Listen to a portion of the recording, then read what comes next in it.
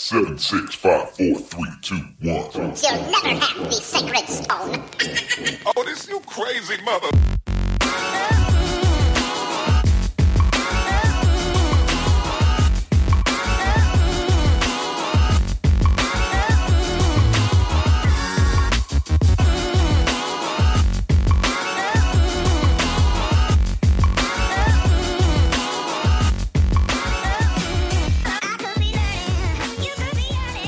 Welcome, everybody, to today's episode of Dead Pundit Society. I am your host, as always, Adam Proctor. And we are doing it today. We're finally doing it. We're kicking off part two of our anti-essentialism series that you all have known and loved so dearly, as so many of you tell me over the years. We did that back in 2017, back in the salad days of DPS, if you will. Cut our teeth on some strong, pro-socialist, anti-essentialism. I hate to say anti-essentialism because it's like, what are you for? What are you for? You're anti-essentialism. Well, what is essentialism? We're going to break all that down today. We're going to talk about what an essentialist view of society is, in particular in the biomedical sciences. And we're going to talk about what we actually are for, because with Bernie Sanders surging in the polls, whether he wins, lose, or it's a draw, there's no doubt that the kinds of politics that lend itself to an anti-essentialist framework are surging as well. So today's episode is going to be a really excellent one. It's a really great way to start off part two of this anti-essentialism series. Joining me on the show today on the episode is Joanna West. She is a doctoral fellow and lecturer at Princeton. She's affiliated with the Politics Department and Gender and Sexuality Studies program. Former student of Adolph Reed Jr., if you don't mind me saying. Joanna, how you doing? Thanks for coming on the program. Yeah. Oh, thanks, Adam. I'm really glad to be a part of this anti-essentialism series, part two, as you're calling it. I was a big fan of the first one. You had people like Adolph on, and I think Cedric was a guest too. Cedric Johnson, for the uninitiated out there. And I mentioned Adolph not because you yourself don't have your own proud academic foundations to stand on your own. We're all sort of like children of our advisors, aren't we? It's like you're stuck in this like childlike state forever as an academic until they die, right? Not to say that we want them to die. Long live Adolph, but you know how that is. But I mentioned the fact that you were one of Adolph's students because I think it's really great. It's maybe highly symbolic, but important that there's another generation of scholars and activists who are coming up thinking about these, highly complicated intellectual questions, but in a very grounded political sort of way. And that these ideas aren't going to sort of die off with that 60s, 70s generation of class struggle, trade union, militant style socialist academics. So let's get into your piece. You have a piece that came out on nonsite.org. That piece was called The Racial Disparity Politics of Biomedical Research, Disaggregating Categories into New Essentialisms. Now, for those of you who don't study philosophy of science, these types of complicated questions, give us the elevator speech. You're at an academic conference. Some bigwig schmuck who's had a little bit too much scotch at the after party steps into the elevator with you. And they say, Joanna, what is it that you do? Break down your research interests and why you think it's important. Sure. Yeah. And I know I did no service to myself by giving this title every buzzword in the book. But yeah, so my research agenda is kind of broadly centers around questions of, to put it most simply, identity and inequality.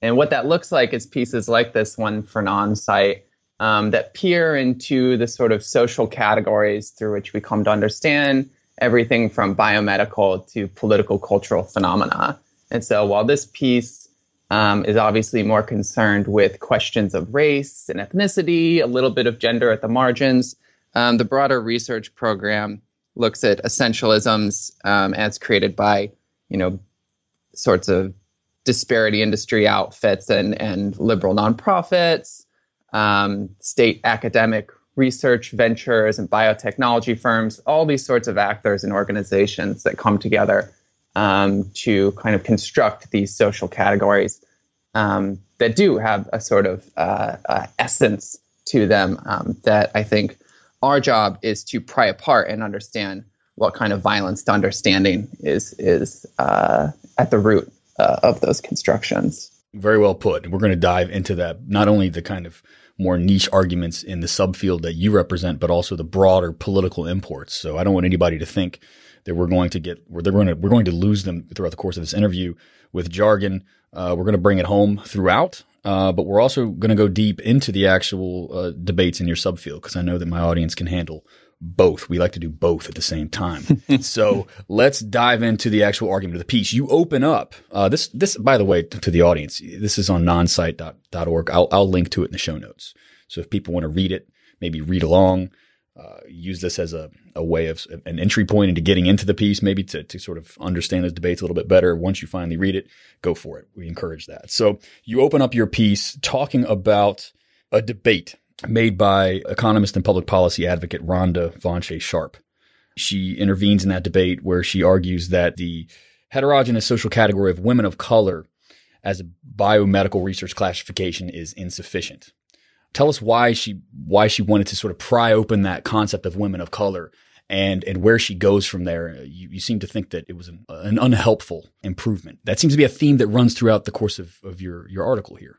We're trying to improve upon these notions, but we end up doubling down on the problems that they represent. Is that right? Yeah, I think that's kind of square on what I'm trying to do here.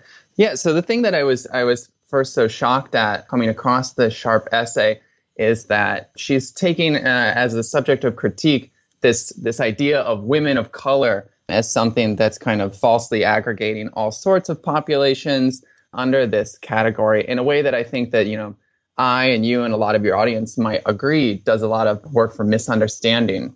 But what she does is she goes from that and says that what we should really be doing is parsing out all sorts of other distinct racialized social categories and running those through the sorts of biomedical studies and other sorts of social science studies in ways that then reproduce new sorts of aggregates that we know to be containing a diversity of populations, most importantly, class-skewed ones. So this is an agenda that she's promoting where we want to carve up all of these new social distinctions on the basis of something like race and ethnicity and totally aligning the sort of class dynamics, the circumstances of geography, and all sorts of other things that might be getting kind of wrapped up back in these sort of naturalized categories.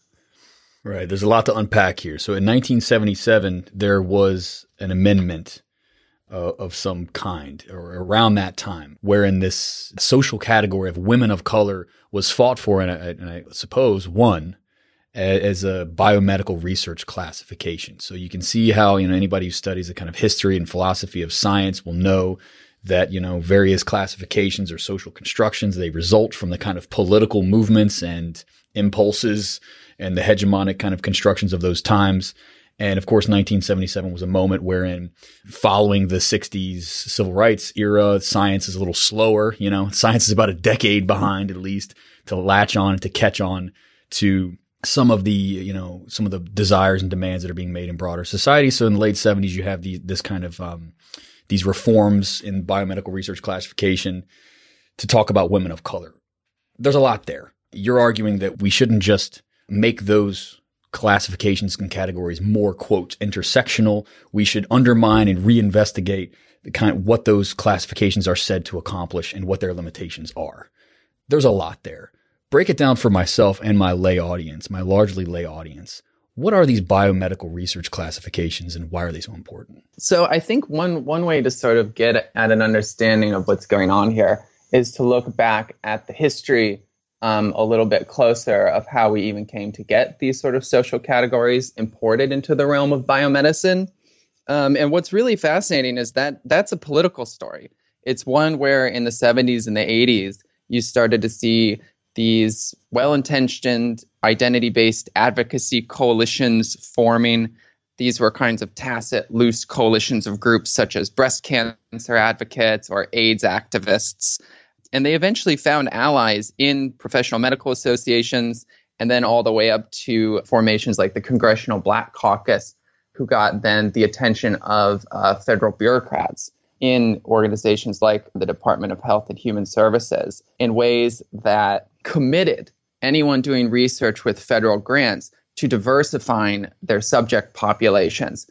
And these were, there is an argument that these subject populations lacked a sort of diversity in ways that was problematic for conducting research prior to this moment. For example, a lot of hormone therapy for women, advances were made on that front, particularly through these processes and through these reforms within the federal funding and then the production of biomedical research.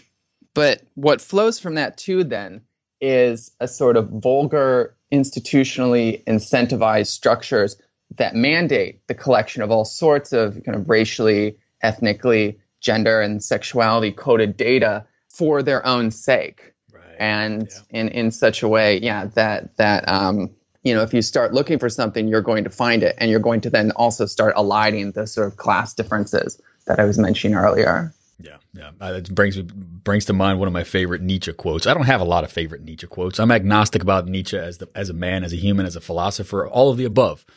So wherever you stand on Nietzsche, don't come at me, bro. Don't and I use the word bro advisedly there. You know what I mean, John? But my favorite Nietzsche quote is something to the effect of like, is it any surprise that when you hide something behind a rock and then you later, walk by it and rediscover it behind the rock, is that like a discovery, right? Or you sort of say, I butchered this shit out of that, but right. It's the idea is like, if you go looking for something, you're going to find it.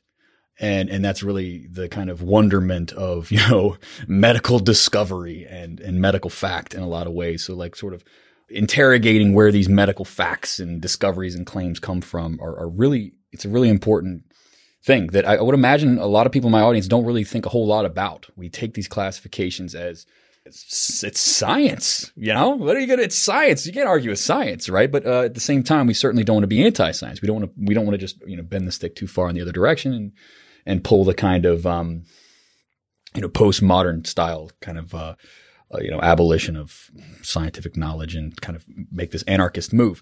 I digress. There's a lot going on here. Give us a concrete example as to how some of these classifications are used. I presume then that if you're trying to get some kind of hormone therapy or a drug on the market, like say with the FDA in the United States, that you would use this kind of classificatory structure to justify the claims that you're making about a product. Is that right? Certainly, yeah. And I think one of the most kind of illuminating examples of what can go horribly wrong with this framework comes from this account that's kind of been popularized by this public health scholar called Jonathan Cahn in his writings on this racially targeted heart medication called Bidil. Some of your audience may have heard of this drug before. And the story of Bidil is one of the development of a medically baseless race-targeted medication that was produced through these channels of biomedical research, and then really insidiously the profit motive. So you had this drug that was previously, used for populations, just a general population. And when its patent ran out, the owners of Bidil were able to get a new patent through the FDA and the National Institutes of Health through these new studies that took a race-targeted approach, and then were able to market this thing specifically to a Black population, despite the whole impetus for generating studies and generating results that were rather specious in of themselves, because we know at this point in scientific history and understanding that there are not genetic differences between the races, particularly down to the level of sort of heart function. Like, this is a total construction. It's a total... Well, we know. Some of these biomedical types don't. Neither does... You know who else doesn't? Richard fucking Spencer. Richard Spencer and his alt-right, neo-Nazi racist goons, have similar beliefs about, genetic determinism and biomedical differences between the races. But I digress.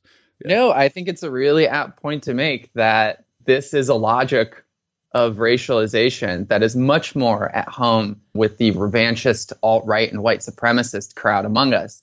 And I know that sounds a little bit hyperbolic, and it's not, normally the first line of critique that I want to advance against this.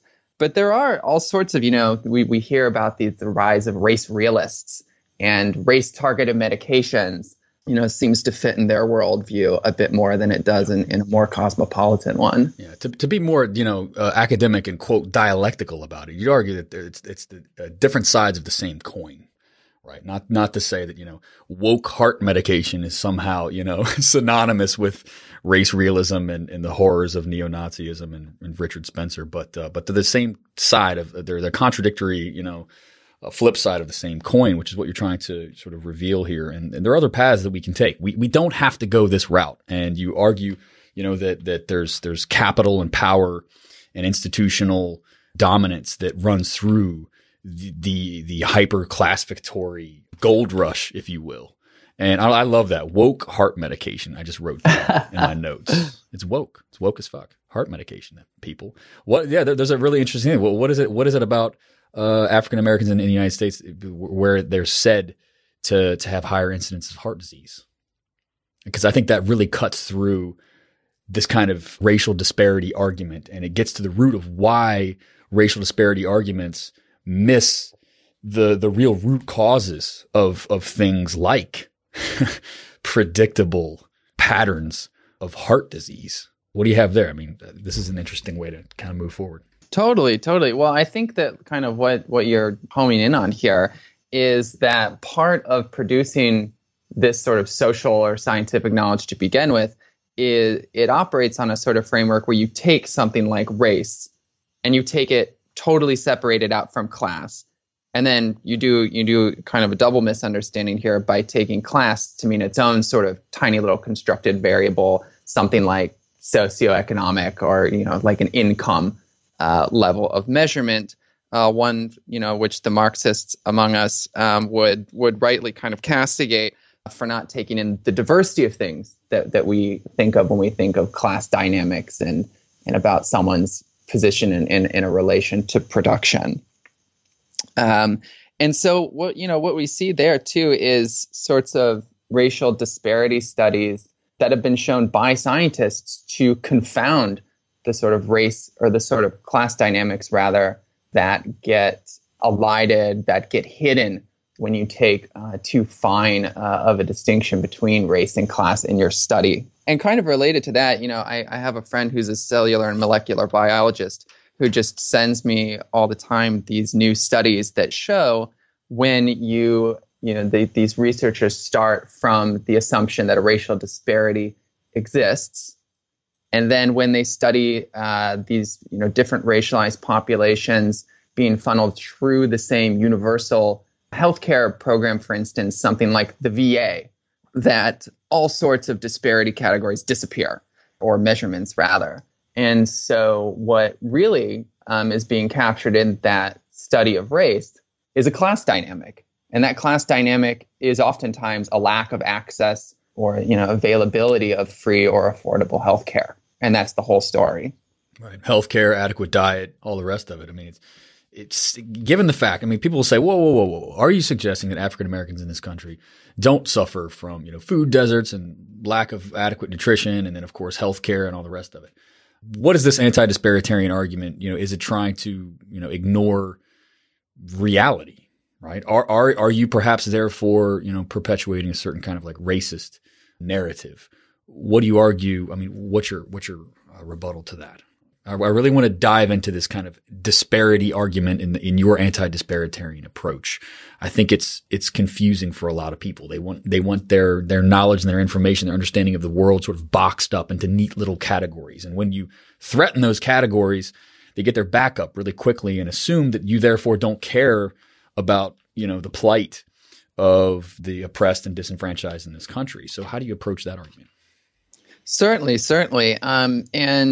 The pointing out the fact that universal public goods programs are a solution to these sorts of measurements and conditions of inequality, I think is the first place to go. It's where I always go first to say that not only are there class dynamics that you're not taking into account when you take this sort of disparitarian lens, you can't find your way out of them.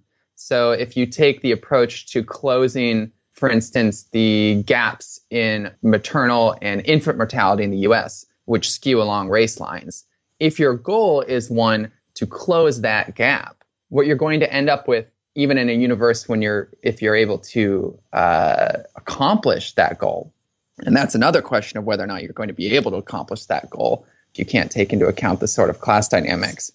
But holding that to the side, if you focus and you succeed on closing that gap, what you're going to end up with is a system that is more internally egalitarian along one particular measurement of what egalitarian means, the disparitarian one. Right. And you're going to have continue to have, a society that is characterized by inequalities in the distribution and access to healthcare. And that's where the comparative approach comes in. So you're going to take that closed gap situation and you're going to compare it to Scandinavian countries, for example, with their beautiful, wonderful social democratic institutions that we all long for here in the United States. And you're going to see persistent inequalities. And so that's the sort of thing that the disparitarian lens can never get you to even kind of comprehend, let alone resolve through some sort of, political action. So we're going to return to this disparity approach and the anti-disparitarian, anti-essentialist approach here towards the second half. Let's get back into the sort of philosophy of science bit here. There are many roads not taken because I mentioned, I believe that one of the sort of reforms that were set out in the biomedical resource classificatory, apparatus was around, it was argued for at least in 1977. You lay out in the beginning of your piece.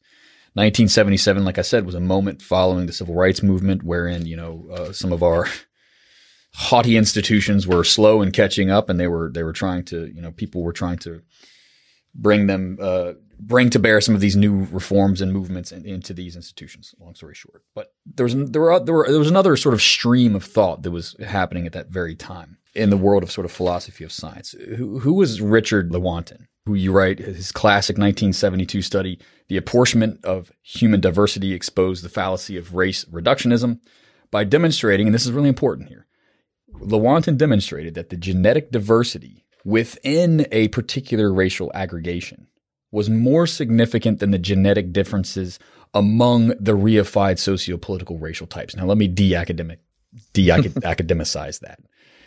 Lewontin discovered that the genetic differences within racial, ethnic, what have you groups was more significant than the difference between these categories as aggregates.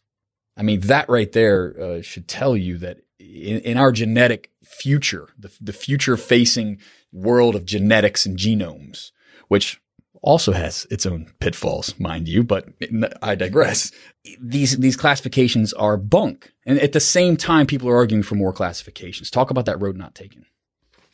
Sure. So the Lewontin, as we're calling him, his paper, as you point out, was so influential and so important because it exposes the total fallacy that there is something that we can call a biological race, right? Or a biological ethnicity. These are social and they're political categories that have been used to justify hierarchies, particularly in labor relations, but then kind of proliferate out to the rest of society in ways that kind of characterize, conditions of inequality in the Jim Crow South, for instance, in U.S. history or in apartheid states more generally.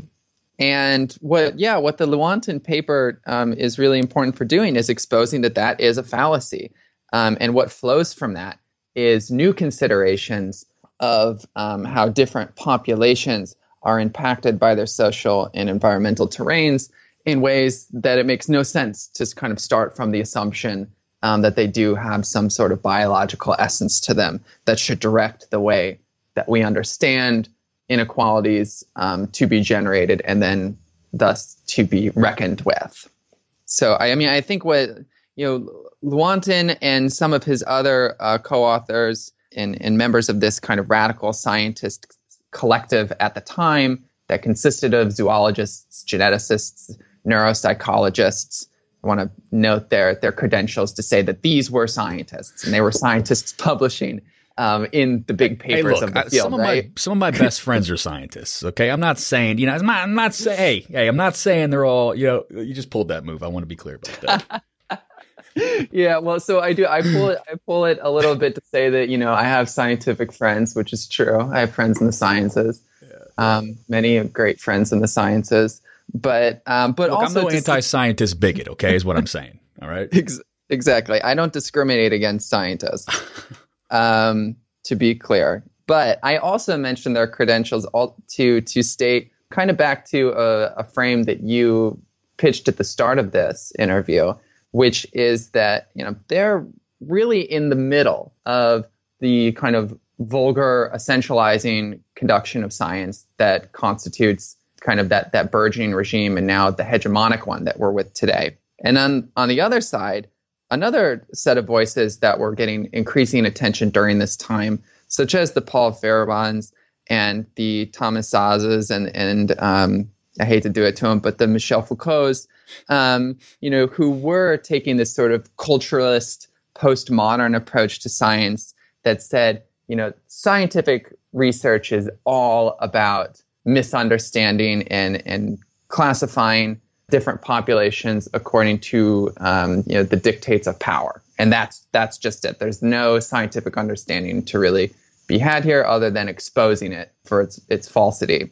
Foucault says, in this famous line, knowledge is not for understanding, it's for cutting, which is like, on one hand, a kind of cool phrase, and on the other hand, totally misses the mark on the idea that as serious materialists, we should be using the tools and the concepts, of scientific inquiry to understand exactly what is being misunderstood through these essentializing frameworks.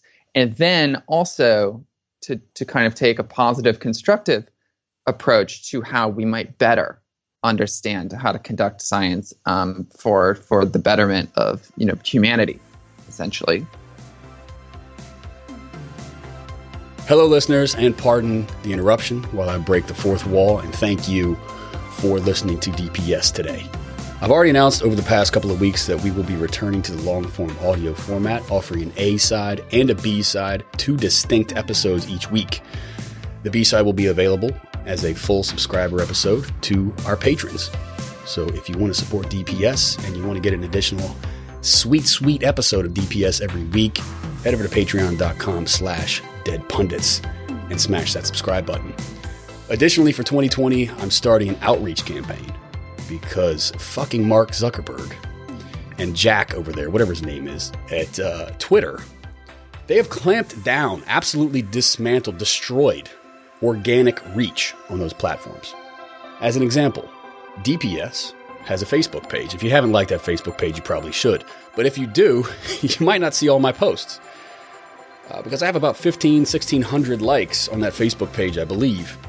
And when I make a post announcing a new episode or soliciting questions for a guest or making any other kind of announcement, only about 100 of the people who have chosen to follow DPS are ever shown that post. Why, you ask? Well, it's all about advertising dollars.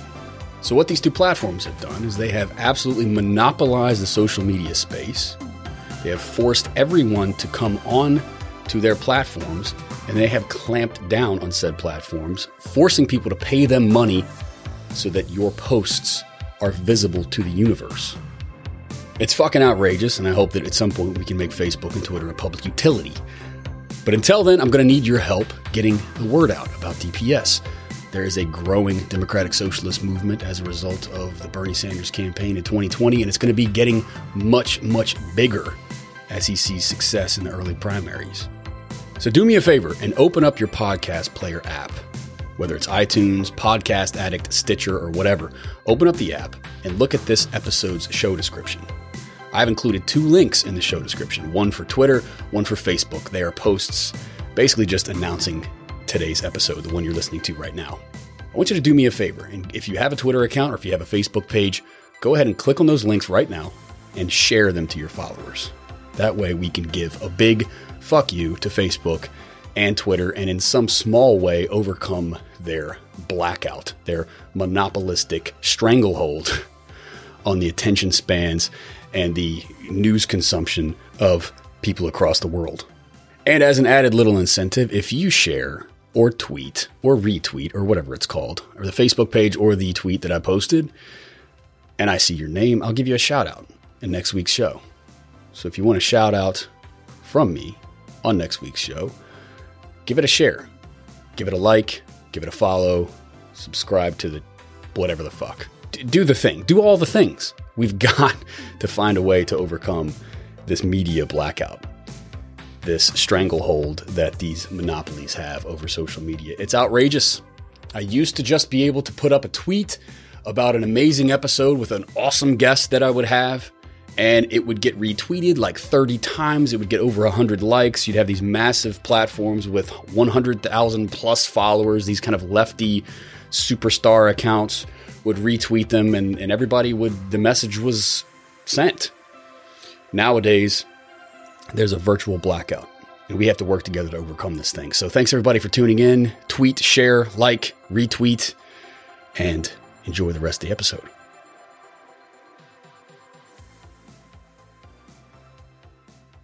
I mean, I think this is really important for us to delve back into some of these debates in the 70s and going into the 80s, because we're seeing a reemergence of the kind of similar form of these debates with slightly different, with modified content. A debate that you sort of nod towards in your piece, but don't sort of expound upon, because I presume most of the people in your audience, in your niche, are all too familiar with this debate. But I want you to spell this out for my audience and for myself. Geneticist David Reich. He made a lot of people angry about this time last year. And what we're seeing here is the reemergence of very similar debates that are running aground on similar kinds of, icebergs. I keep saying that on my show. Ships don't run aground on icebergs. It's in the word aground. It has to be on the ground. All right. Anyway, I keep getting hate mail. No, I'm kidding. It's teasing DMs that ships don't run aground on icebergs. People in this world, in this field, are falling prey to similar kinds of problems, aren't they? When it comes to this kind of new understanding of human genetics and genomes and gene projects. And David Reich really just shoved his finger right into that open sore, didn't he? Spell that debate out for our audience and for myself, because I got to be honest, I never really quite wrapped my head around that thing. Certainly. No, don't worry. I suffered through it for the rest of you. David Reich is this Harvard geneticist who runs one of the largest labs that does sort of population research. In particular, does genetic research into kind of more ancient materials like bones, for instance, to understand the nature of populations in a way that were previously unable to be studied. Lack the sort of more common biological material that we would study differences in those populations. But so you have David Reich, and he's this Harvard geneticist. And he wrote this book in 2018 titled Who We Are and How We Got Here. And then he promotes it with a New York Times op-ed, for which the punchline is essentially everyone who studies population genetics, or a large variety of people who study population genetics in adjacent fields, are, quote, denying the possibility of substantial biological differences among human populations, and, are, quote, anxious about any research into genetic differences among populations, end quote. So what Reich is essentially doing is trying to re-spark that debate that Lewontin kind of closed shut in the 70s about these distinctions on a biological level not existing among racial or ethnic categories. And Reich is saying, we may have had the wrong categories of understanding to begin with. So, he's not resurrecting the sort of Francis Galton or Herbert Spencer categories of a late 19th century, early 20th century race science and eugenics era. So, he's not using those population categories with names that are not suitable for polite podcast company. But instead, oh, that was sweet. Thanks for calling me polite. That's a first. Yeah. So instead, what's he trying to do instead? Yeah. So instead, what he's saying is, these differences on a genetic or biological level may exist among racial or ethnically defined populations, but just simply not the categories that we're used to.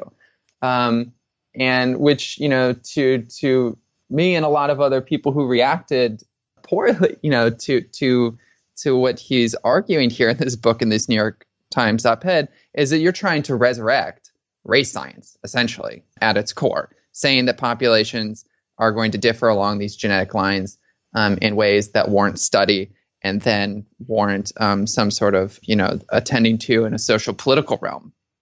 And David Reich is really fascinating in that he got a lot of flack for this, but he has some really strange allies that expose this strange kind of liberal pluralist tendency to adopt these sorts of understandings. So, for instance, he cites Henry Louis Gates Jr. In the acknowledgments to this book as having read the entire manuscript before its publication. And Gates, is someone who is also a huge fan of personal ancestry testing. More on an understanding roots and then kind of a reparations front. But the same sort of thing goes into all of this, which is it reinscribes a sort of biological heritage to these populations by taking that blunt instrument of kind of genetic testing and genetic understanding to get at the root of, what is at the root of different populations in society. And as soon as you start asking that question, it may sound hyperbolic, but I think it's true that you're playing a race science game. Yeah. I mean, the first thing that needs to be said there is, for fuck's sake, Gates is a political scientist, Black Studies scholar. Okay. Let's think about it. We're talking about the social construction of medical science and the hegemonic kind of understandings of ourselves and our biology, our quote biology and our essence and how it relates to social and political and historical forces. I mean, look no further.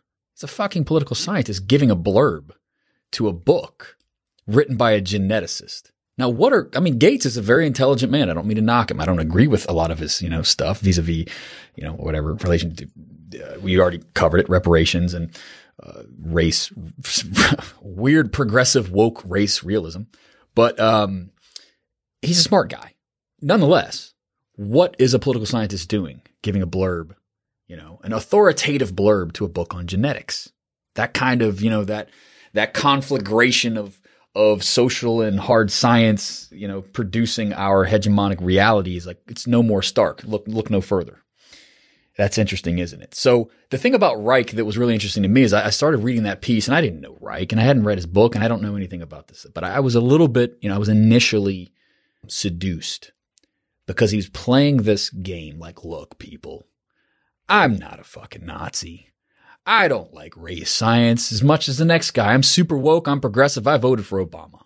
Okay. He didn't say all that, but he might as well have. He signaled appropriately, right? It's the New York fucking Times, people. So he said, I'm not interested in any of that, but this is science. This is what we do. This is what science is. And science isn't perfect, but it's still science. And we have to ever more closely approximate what we know to be the truth. And that's going to shift and change and alter, but we can't prevent, we can't possibly not categorize and classify. Because this is what science does. And it's always this sort of, so it ended up being this like long, like, hagiograph. Well, I have nothing nice to say about that. So what is your rebuttal to that sort of thing? Reich is saying, sure, science is limited, classifications are limited, but this is science after all. What do you say to that? How do you do science without classifications? Well, I think one of the important things to get straight here is that Reich is doing something that's a familiar kind of rhetorical strategy that he and many before him have kind of performed, which is to say, I am the objective scientist, and anyone who comes at me is a mere kind of, in an older term, a culturalist, or kind of, just kind of a Luddite or anything like that. When our response should be, it's actually anti-scientific to be using sort of vulgar population categories and distinctions kind of in the reckless manner that some of these geneticists have done in ways that kind of obfuscate social and political phenomena that cannot be captured by taking that sort of narrow, what they, kind of call in a suspicious way, race realist kind of lens. So, circling back to someone like Lewontin and that group that I was describing earlier, their kind of project was a dialectical biological one.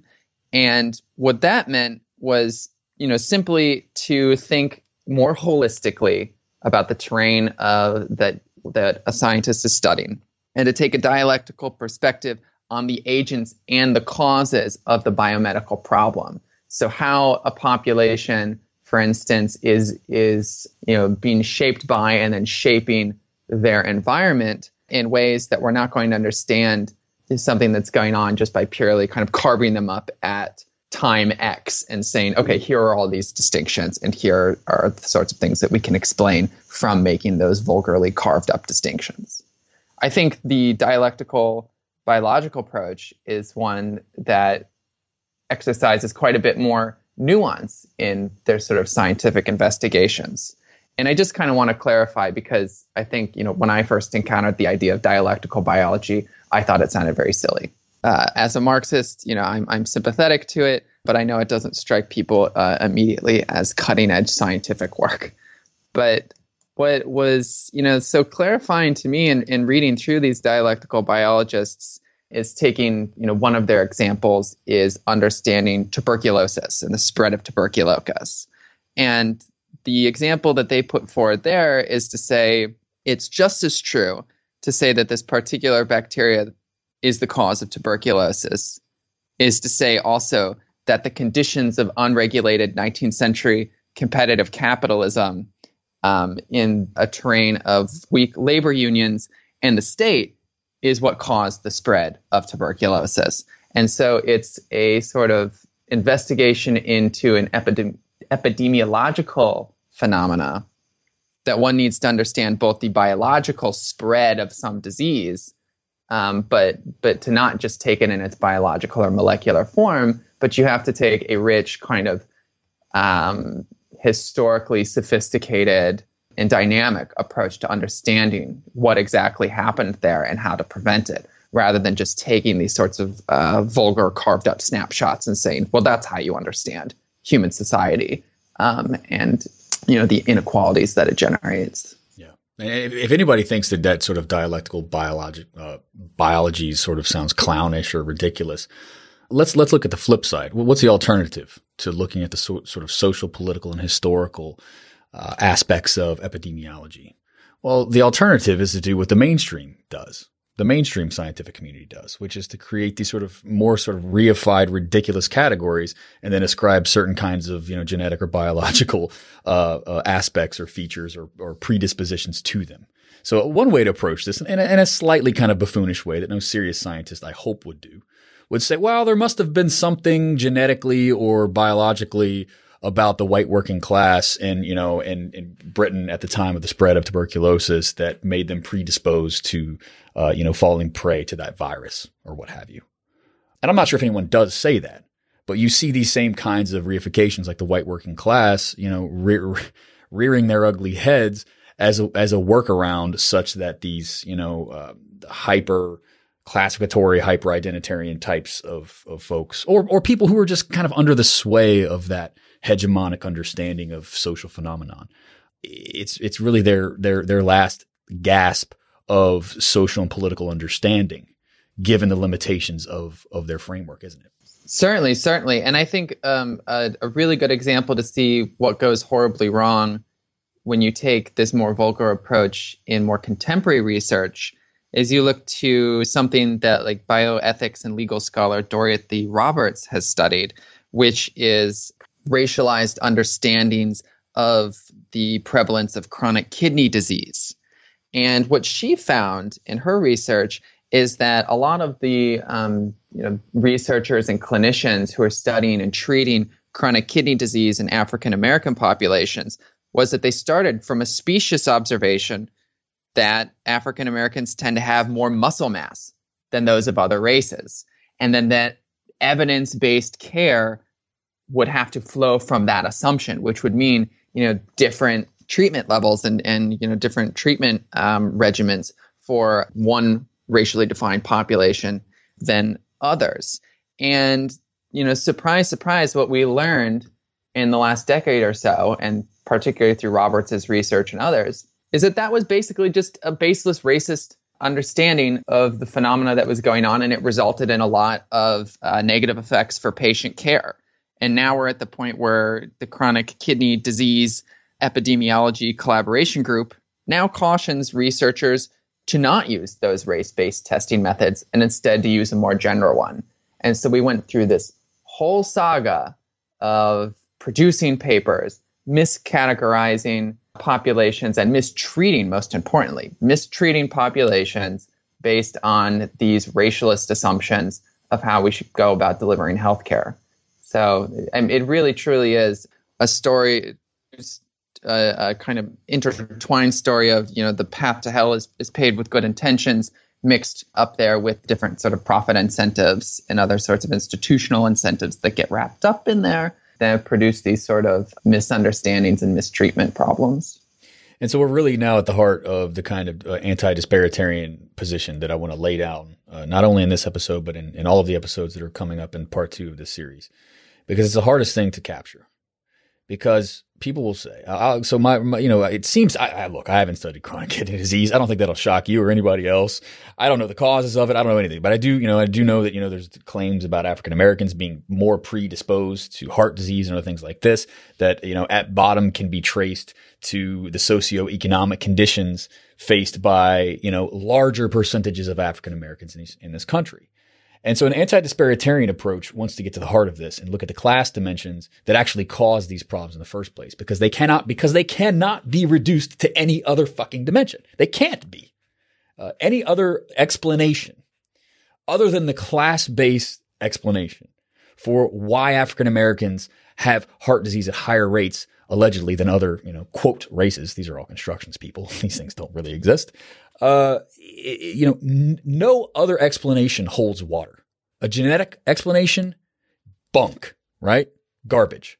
A race realist explanation of any other kind, obviously inadmissible and garbage from any progressive lens or even just any humanistic lens. How else are you going to explain that larger percentage of African Americans suffer from things like food deserts and inadequate health care, other than looking at the class dimensions of race? And yet people want to double down on the racial dimension. It's like they just can't help themselves. So talk me off this ledge. How do you explain that kind of disparitarian argument to people who acknowledge the class aspect but want to keep returning nonetheless to a, quote, racial causative narrative when it comes to disparities? Well, I think it's an opportunity for us to clarify what is a broader political intervention that we need to make and continue to make, which is to say that a rigorous class analysis is one that explains the political and social consequences of oppression as part of broader class dynamics.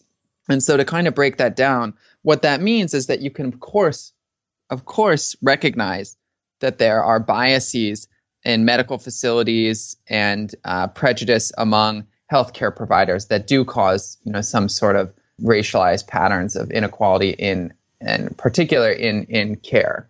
But, and this is something that everyone, from these sort of anti-disparitarian Marxist crowds to the actual, scientists and clinicians writing in American Medical Association journals of ethics argue recently, is that even taking that sort of approach is aligning the structural causes of health inequality. They say this directs attention to bias and prejudice where they still exist, but it's relatively a surface level conversation rather than one that attends to those broader structural kind of determinants of those structural social determinants of inequality. And we can only understand those by taking into account things like class, geography, and other kind of relevant indicators that get more at the root of what is driving healthcare inequalities and related inequalities in this society. So let me test you on this then. So one of the things that's often thrown around, and it's very real, it's allegedly so sociologically documented, that say, for example, the pain of Black women in particular is not taken seriously. They're seen to be more, fucking horribly, horrendously racist kind of caricatures, but they're seen by many health providers to be more sturdy and less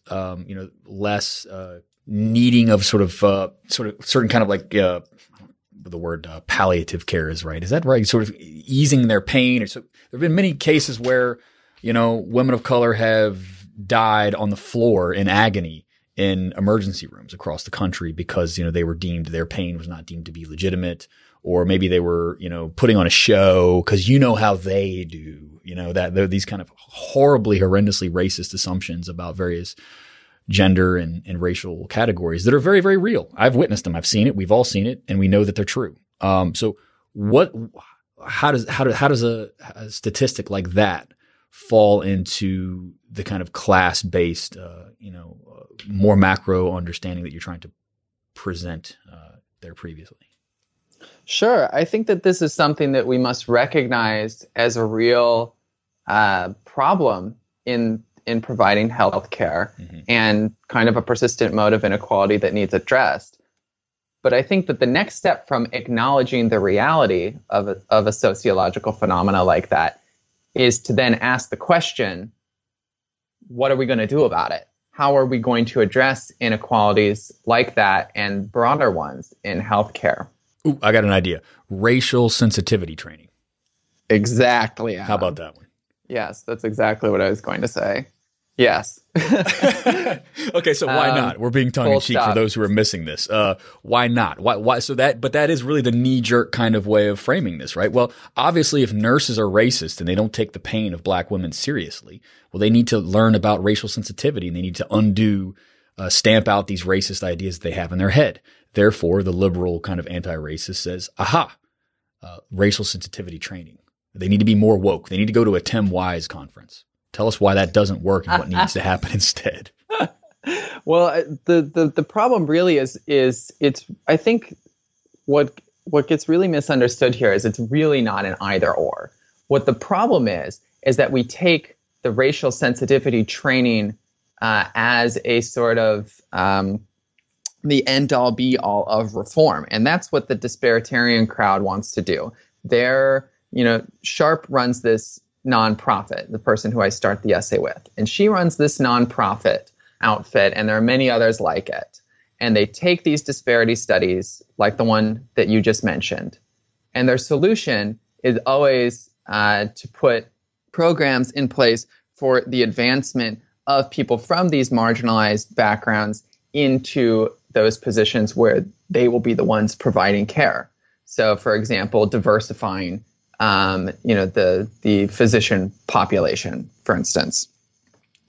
Now, the problem with that is that it is fundamentally a solution that really doesn't get at any of the sort of structural features that are at the root of the inequalities more broadly, and particularly the ones that the racial disparity studies find again and again when they divorce kind of race and class from one another in that vulgar way we were talking about before.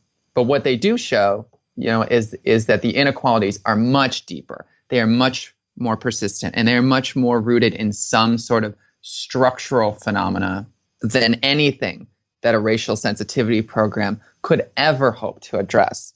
And so what we can do from our side here politically in making these arguments is to acknowledge the persistence of a pattern of racialized inequality in that instance, but then to say, this is something that must be addressed, but is by no means the most important thing on the agenda in terms of ameliorating racial disparities in healthcare. I think the way that Sorry, go ahead. Oh, it's just that's the way that you're going. That's the way that you're going to get rid of it. And it's like those studies I mentioned before that show that when you take populations defined by race, that we know there to exist sort of disparities in kind of like prevalence of prostate cancer or breast cancer, for example.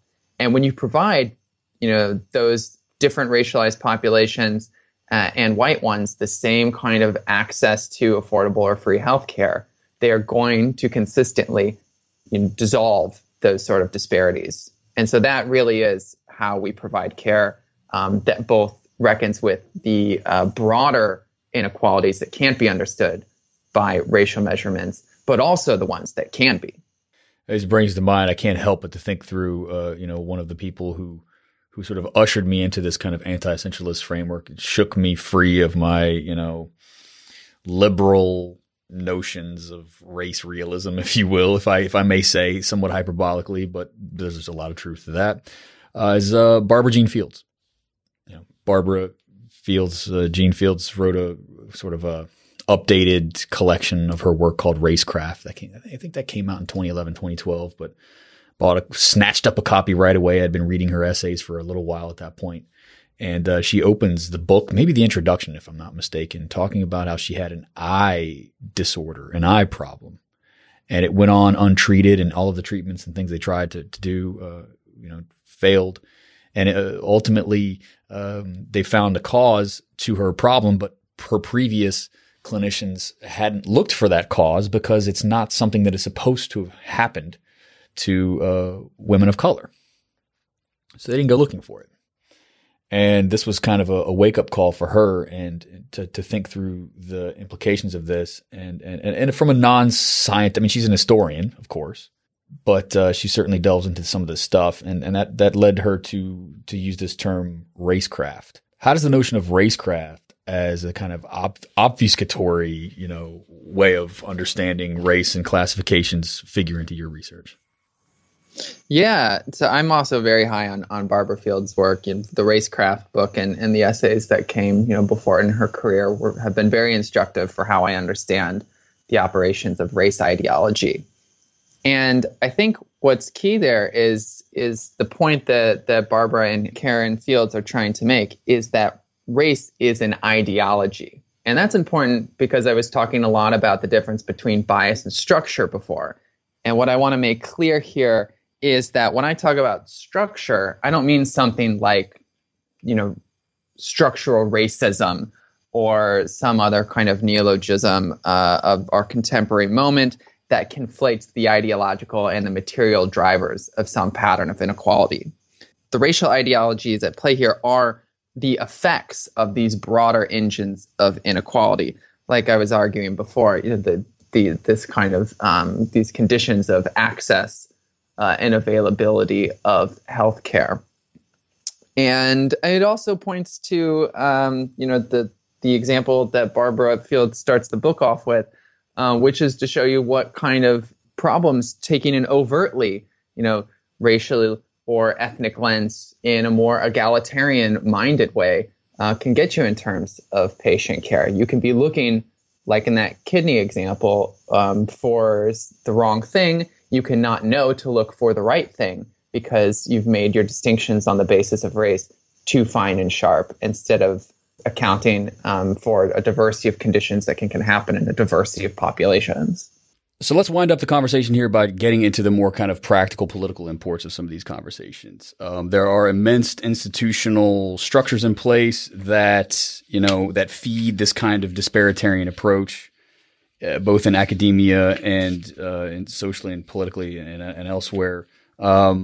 And yet Bernie Sanders, obviously, as I mentioned at the opening of the show, and everybody will know this isn't news, he's surging in the polls. I don't know how this is going to shake out. Hopefully this episode will be evergreen. People will be listening to it for many years to come, I suspect.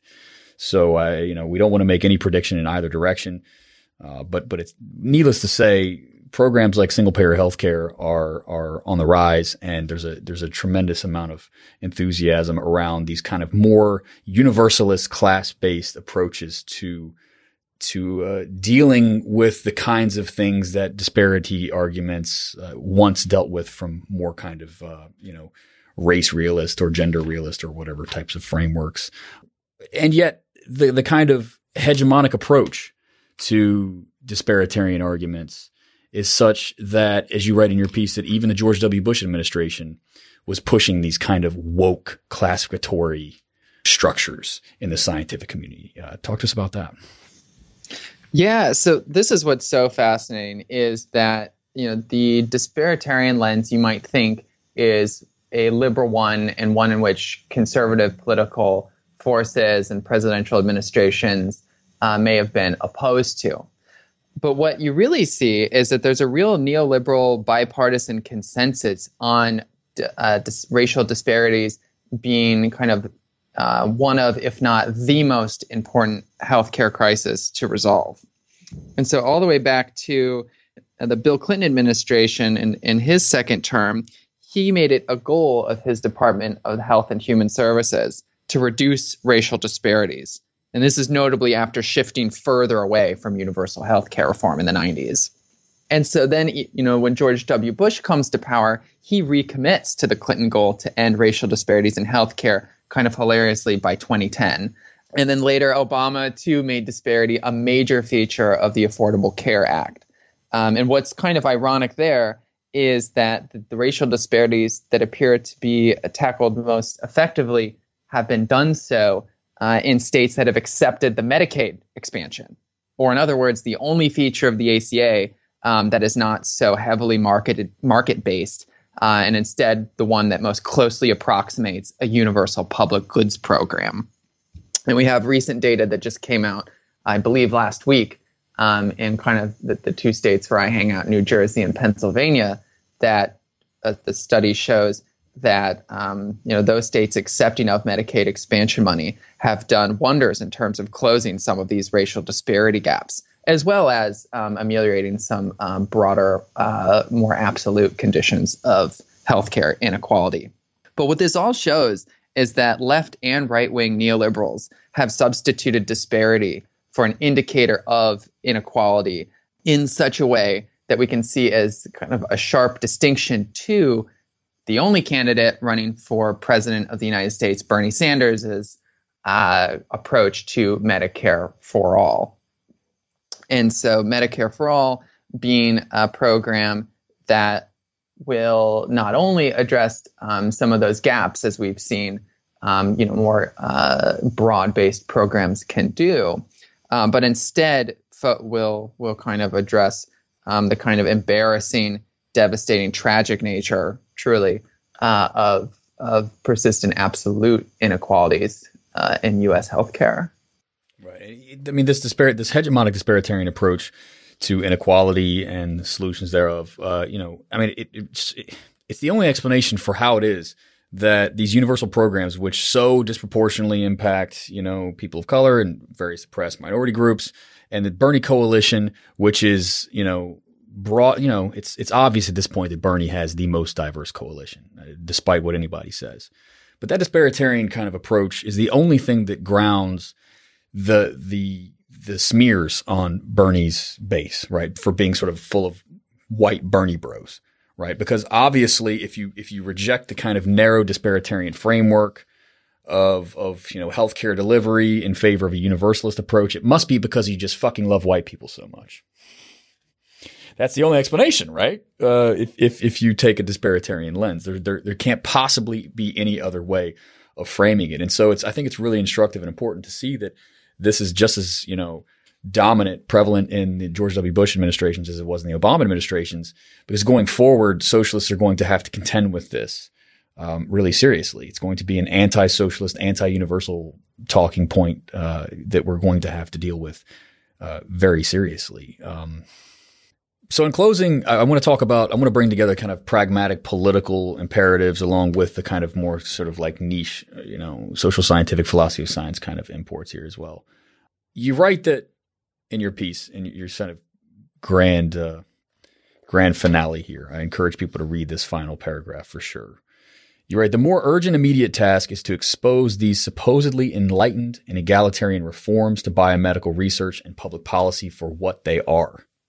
An internally contradictory, politically insufficient, scientifically compromised, and ultimately reactionary set of discourses and policies that in the process of displacing one reified worldview, replace it with another.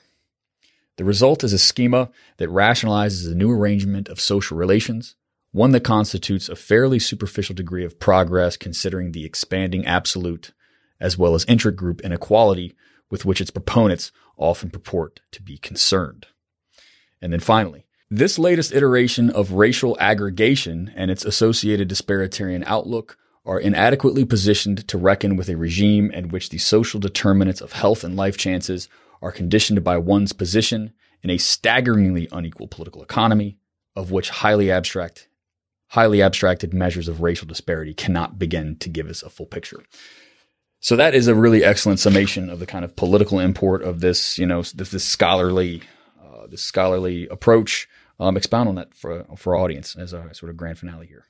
Sure. So I think what is at the heart of this passage is the fact that, look, it would be great to live in a world in which these racial disparities were reckoned with. If I was given two options, option A being the current terrain of inequality defined by these racial disparities, and B being one in which everything remained the same, except for we would have made sufficient progressive headway on dealing with racial disparities, then I would always choose option B. But I think that those are options that are not only giving us kind of an inadequate vision of the sort of egalitarian future that we should be striving for, but they are also ones in which we don't actually have these options. And to flesh that out a little bit more, what I mean by that is that the way that you are going to deal with these persistent racial disparities in the allocation of healthcare and in the distribution of resources in this society is going to be through promoting universal public goods programs like Medicare for All, like the Bernie Sanders platform on housing equality and criminal justice reform and education and the whole lot of it, all of these sort of universal public goods programs, because those are going to be the political solution to the underlying drivers of inequality that are producing both the sort of racial disparity patterns of inequality and also the broader kind of class-based inequality of which that is a constitutive part. And anything other than that is going to be this sort of half measure neoliberal in terms of that really the outcomes are going to be putting a select few minority representatives of minority populations in different positions of power, in different positions within the healthcare industry, and are not going to be able to even begin to address the sort of patterns of racial disparity to which they purport to be concerned. And I do think that many of the people who push this sort of disparitarian reform lens are not the cynics who are getting paid. Those people exist, and they're the ones like Sharp who run these nonprofits. And I think that we need to be clear that those people are indeed class enemies. But there are plenty of people who push and who are kind of enthralled with this disparitarian perspective because it has a lot of kind of progressive tones to it. But it is unfortunately one that is entirely inadequate in terms of both understanding and creating a sort of multiracial, working class political solution to what are ultimately political social problems.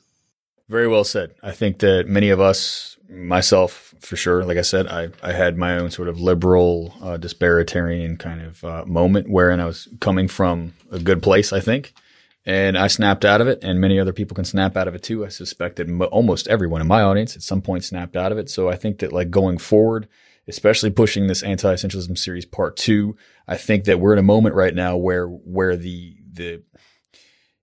sort of inertia is on our side. And we're in a moment where historical events are outpacing consciousness and the kind of institutional and intellectual apparatus that pre-existed this movement. And that shouldn't come as a surprise to any Marxist, that history has a way of heavily modifying and producing large transformations in collective consciousness. And we're in one of those moments right now. And I say this with being very serious about this. I think that we're winning. I mean, maybe I'll just go out here, I should say, with just some thoughts, some general kind of social commentary about the state of the political terrain we're in right now. And I think it's important to do this. In 2017, I was shouting into a void about anti-essentialism, or so it felt. Where we stand in 2020, it seems like a lot of this stuff is just being sort of broadly understood and organically received by the population because they have seen the failures of the disparitarian approach. They see the way that this kind of liberal hegemonic understanding of quote race versus class or what have you are just utter failures and completely, they just don't describe the world as people experience it. So let's go out on this. Give me just what do you think about the where are we standing today? Are we about to see some real serious breakthrough progress on this? Are you going to come up as a scholar, as an activist? Are we going to grow old in a world that is far less realist when it comes to our categorizations? I got to say that I'm incredibly hopeful. And it's part of what you mentioned was, when I started doing my political and my academic work, it was in the years before Bernie Sanders' first run for presidential office.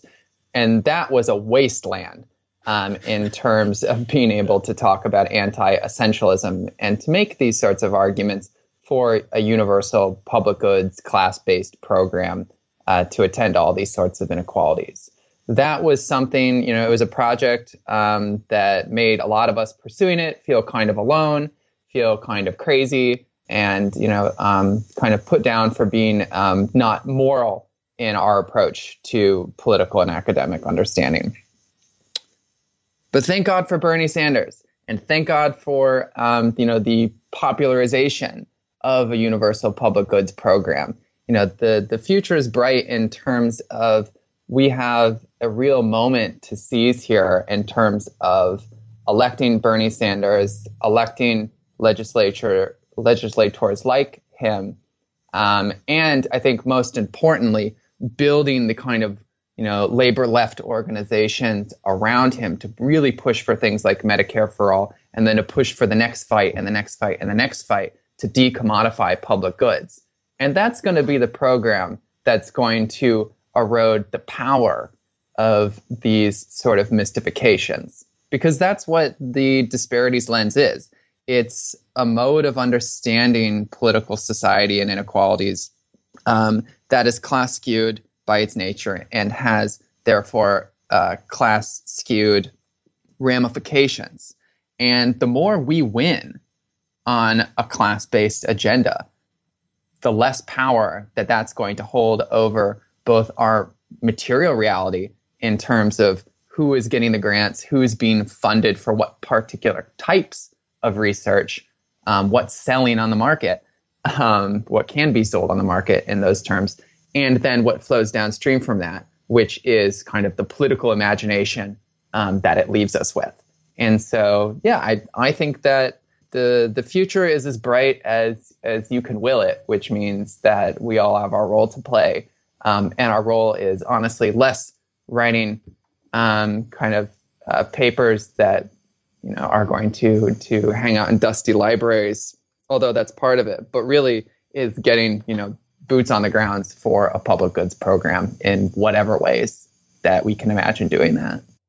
All right, Joanna West, thank you for ruining the Anti-Essentialism series part 2. I have to cancel it now because you've covered everything and we don't have anything else to talk about. No, that was really great. Happy to create problems for you. Yeah, you're creating a lot of problems. That was so comprehensive and so succinct that I don't know how we're going to top it. But you know what? We're going to try. The Anti-Essentialism series is going to plow on in the coming weeks.